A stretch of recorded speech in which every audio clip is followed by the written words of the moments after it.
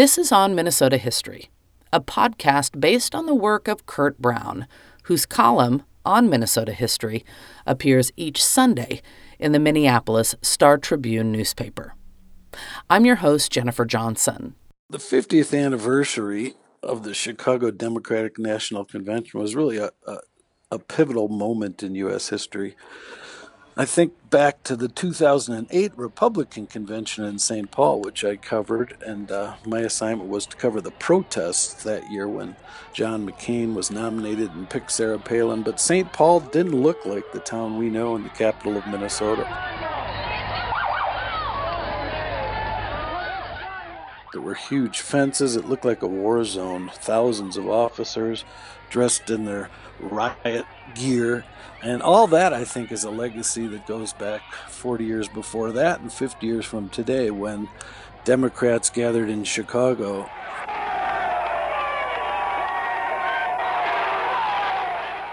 I think it's always best to tell history through one person's eyes. I think that makes it more palpable for students of history today to look back through one person's eyes. And in this case, an Edina attorney named Ed Schwartzbauer.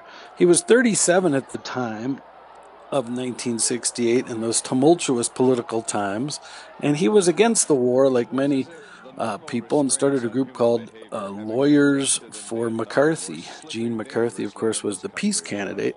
At the time that he was named a delegate to go to Chicago in March of 1968, the political landscape was quite different than it would be by summertime in Chicago.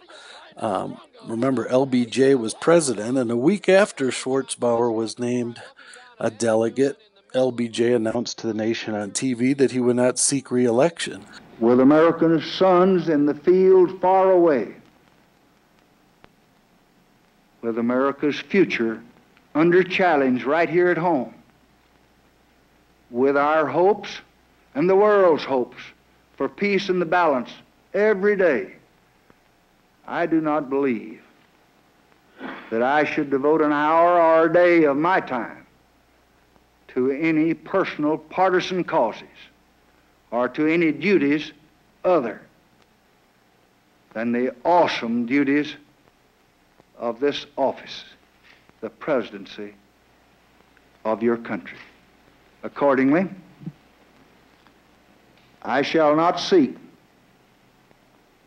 and I will not accept the nomination of my party for another term as your president. Well, that created a big void that was probably going to be filled by Bobby Kennedy, the younger president of President Kennedy's younger brother, of course, and former Attorney General.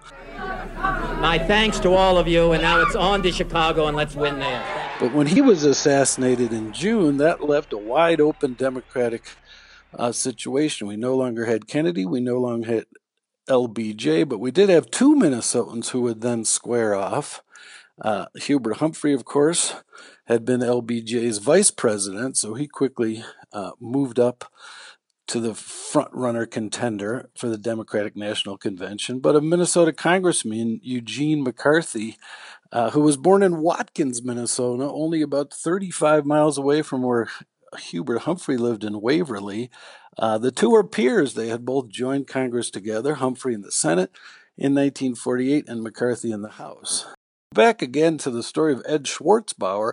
At the time, he was making kind of a protest vote. LBJ was still president, so he said, I'm going to back McCarthy because he stands for peace, when LBJ, of course, was blamed for accelerating and enhancing our involvement in the Vietnam War. But when he stepped out, that left McCarthy in the pack of young people who were known as Clean for Gene, working at a grassroots level to get their peace candidate the nomination. I found that the students were genuinely concerned about the substance of Vietnam, but also concerned about political processes, and there were demonstrations, as you know, and talk about non-politics and of no votes and demonstrations, and I sensed that most of them really wanted to do something more or less within the system if they were given a chance. Of course, they failed, and Hubert Humphrey was nominated in a clash of Minnesotans in Chicago.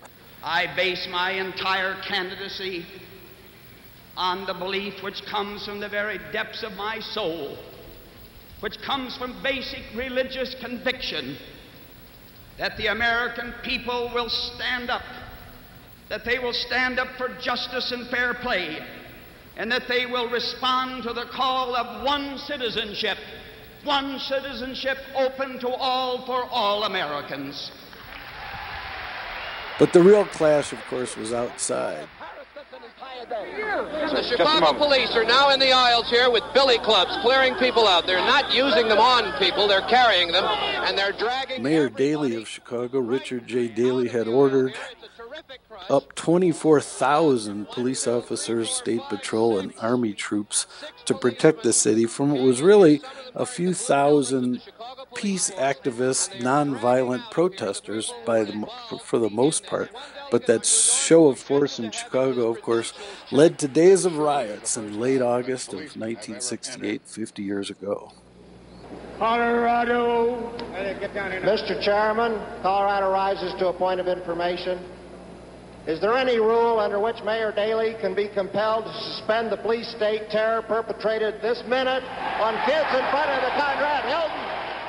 You know, I asked Ed Schwartzbauer 50 years later, what, looking back, how he thinks that McCarthy movement and his involvement might have changed history. And at first he said, well, I don't know if we changed anything at all. But the more he thought about it, he talked about how before 1968, the prevailing opinion in America was that it was our country, it was my country, right or wrong, and you stood by your country.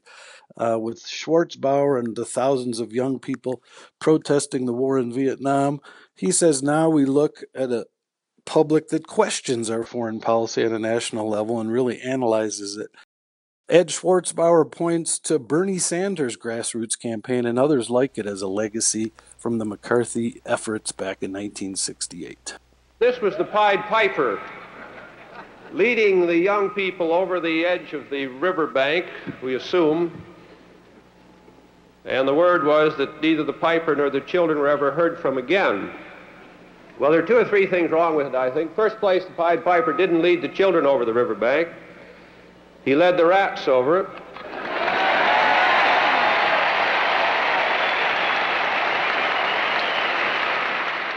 On Minnesota History is a podcast based on the work of Kurt Brown, whose column, On Minnesota History, appears each Sunday in the Minneapolis Star-Tribune newspaper. And it was only because the town had been so badly managed, the politicians were at fault and then didn't honor their commitments after he had done that.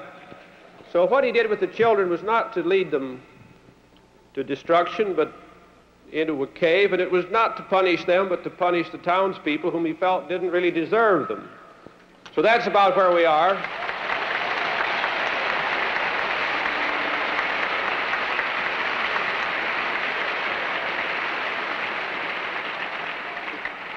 I think the Pied Piper will be heard from again, and I think